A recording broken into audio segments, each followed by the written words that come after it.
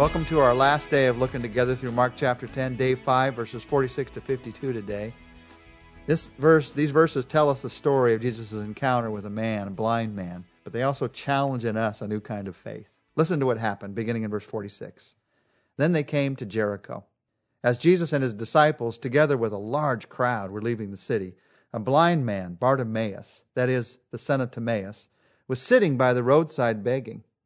When he heard that it was Jesus of Nazareth, he began to shout, "Jesus, Son of David, have mercy on me."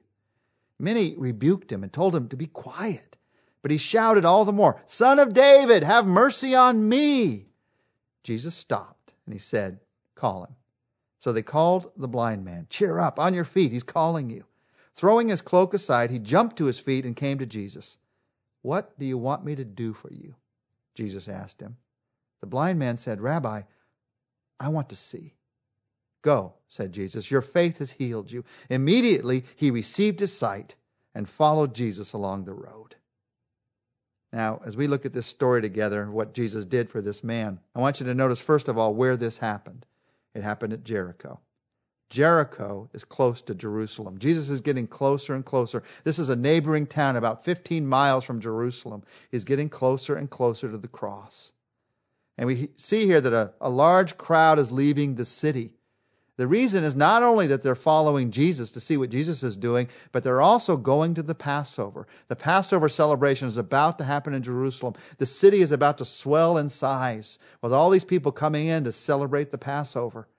And Jesus is on the road with all these people heading toward Jerusalem for the Passover. It's somewhat like the crowded airports and roads on Thanksgiving or Christmas in our culture. They were all going the same place at the same time to celebrate. And in this huge crowd with all this excitement, there's a man that's shouting out, "Jesus, have mercy on me." First of all, you just can't help but love Bartimaeus. He just keeps shouting it out. People tell him to be quiet. People tell him God can't help you. People tell him Jesus doesn't see you. He's not there. But he just keeps shouting it out. And Jesus hears him. Anytime somebody tells you that Jesus Christ does not want to meet your need, they're caught up in their thinking and not in God's thinking. Jesus says, "Call him." And so they called him. And Jesus then asked them a question. And this question to me is at the core of our faith. Jesus says, "What do you want me to do for you?" How would you answer that question? You're standing before Jesus Christ. What do you want me to do for you? This man knew. He'd been blind, and he couldn't see, and he was having to beg. Now, he could have said, "Jesus, I want you to give me a lot of money. Jesus, I want you to give me a better place where I can beg so I can earn more money." But that's not what you asked Jesus Christ. You asked Jesus Christ to do what only he can do. "I want to see." What do you want Jesus Christ to do for you? Where do you want to see where you haven't seen? How do you want to see this world in new ways? Where do you want to have strength to do what only God can do in your life? Who do you want to love that you haven't been able to love before? What do you want Jesus Christ to do for you? You see, these last 2 weeks, as we've walked through Mark chapter 9 and Mark chapter 10, we've been walking through the 2 chapters that precede the last week of Jesus' life. As we go to Mark 11 next week, we're going to begin his last week on this earth.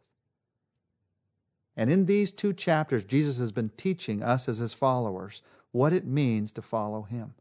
But in the end, it's all going to come down to this question. What do you want him to do for you? Do you want him just to make you more successful? Is that your total dream? Do you want him just to make life a little more pleasurable for you? Is that your total dream? Or do you want him to empower you to live a life that makes a difference in this world? Do you want him to empower you to love people in a way that only he can love? Jesus has been teaching us as his followers.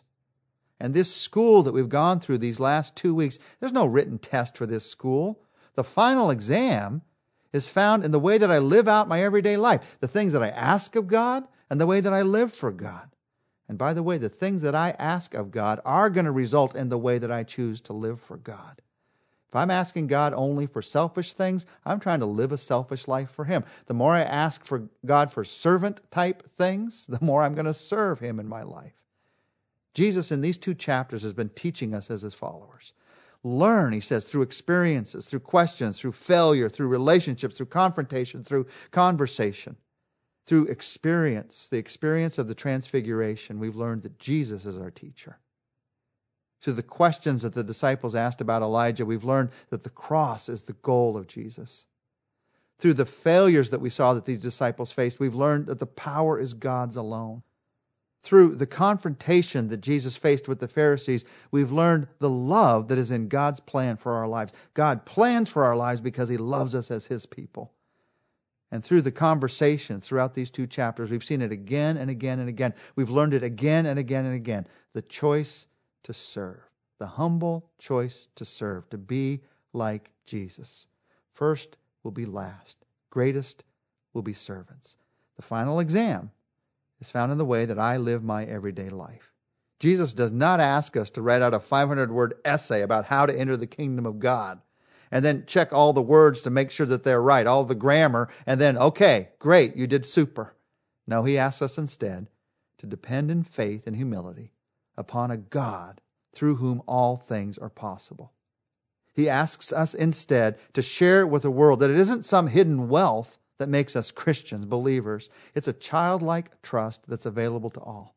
And He asks us, here's the test in my life, probably yours too.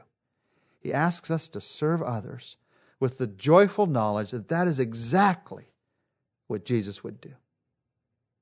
I want to live that kind of life.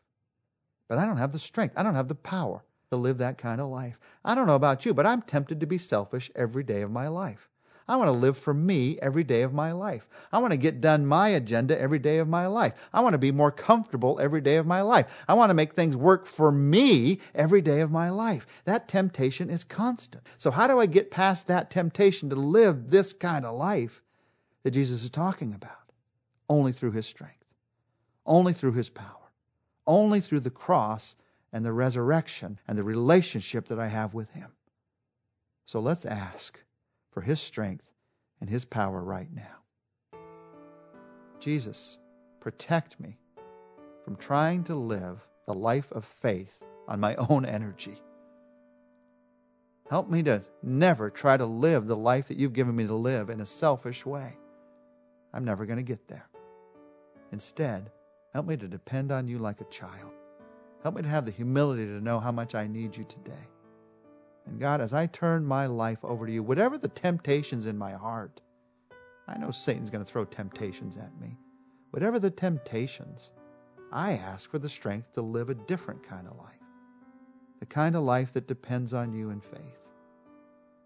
The kind of life that lets others know that faith can be real in their lives. And Jesus, the kind of life, I want to live the kind of life that joyfully serves. I want to live. Jesus, I want to live the life that does exactly what You would do. But I know myself well enough to know I cannot do that on my own strength. I cannot do it in my own power. I need You, Jesus Christ. I need You today. Give me Your strength. Give me Your power. Help me to live life today in relationship with You, and then let these things happen, grow out of that relationship with You. I ask this, Jesus, in Your name. Amen. We'll see you back next week. Next week, we begin the final week of Jesus Christ before His death and resurrection. This is the most dramatic part of the book. This is the part of the book where you and I see the heart of God, see the love of God, and see the power of God. We'll see you back next week.